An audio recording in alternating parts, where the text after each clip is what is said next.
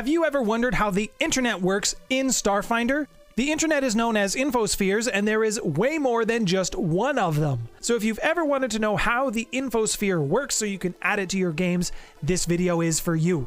So what is an infosphere? Well, an infosphere is a network, usually large individual networks that connect together on a planet, and you get planet-wide internet. In some very rare cases and very densely populated star systems, you can actually get an infosphere that covers an entire solar system.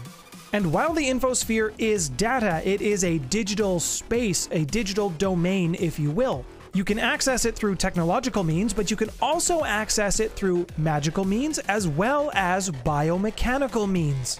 What this means is each planet's internet is different than the next, unless they are connected by a star system connectivity.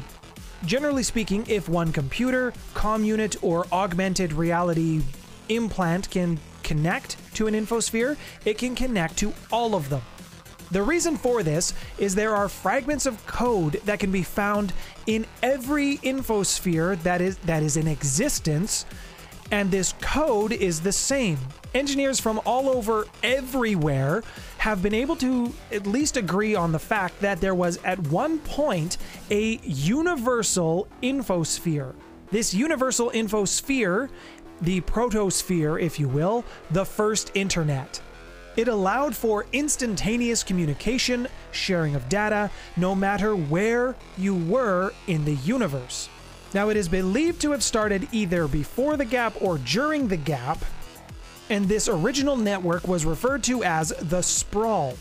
Unfortunately for the sprawl, when the gap happened, it scrambled all of the code that's in the sprawl as a whole. And this is what causes it to be a little bit more fragmented. And also why the fragments of code that can be found in every infosphere are similar or the same. And most post-gap societies have incorporated some form of this code into their infospheres, thus preserving some of the history.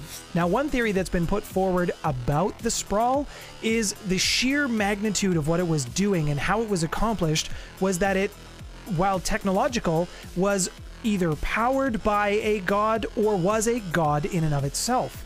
And if it was a god in and of itself, the gap may have destroyed it. So what is being inside the infosphere like? Because there are different ways that you can access this. Some would be through actually taking your consciousness into the system. Some access it through virtual reality or augmented reality, and some have the full deep dive experience. It is possible to get sensory input from your digital experience. Much like the regular internet works today, there are subspheres, and these are also known as sites, or different places that you can go to. Different mega corporations, businesses, people, all can own spaces within this digital sphere. As one might expect when you're living in a literal dystopia, when you're going to a digital one, the ads aren't that much better. It is possible to be bombarded with ads. It is possible to be bombarded with annoying digital assistants. Hey you Clippy, no, fuck you, go away, sick of your shit.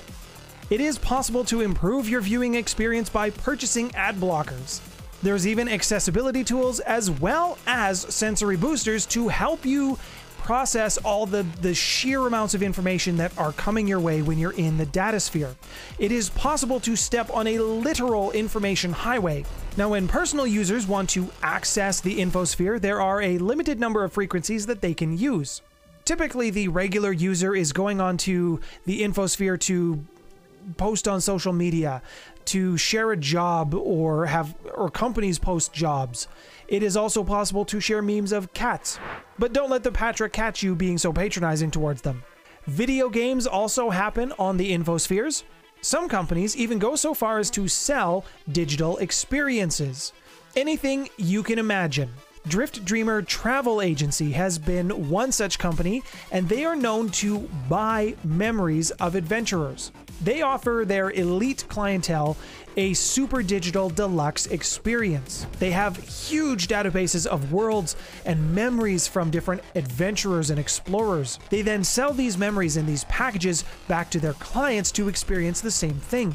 And because it's possible to have sensory experiences when you're going digital, it's not uncommon to have somebody get married to a digital entity, because you can make it 18+. Loved ones can even be brought back as a digital AI. They can be programmed to function and look exactly like the person that may have departed from this plane of existence. It is also possible to have multiple layers of infospheres. Basically, anyone with enough money can build their own infosphere. Private users can have one, companies have one, governments obviously have one. Rebel groups will often have their own encrypted networks as well. Within each of these infospheres, you have different sites. Coworkers who are near each other or work within the same city can access these individual sites. Governments will use this to communicate with their constituents. It would also stand to reason that criminal syndicates would have their own infosphere, a dark sphere maybe.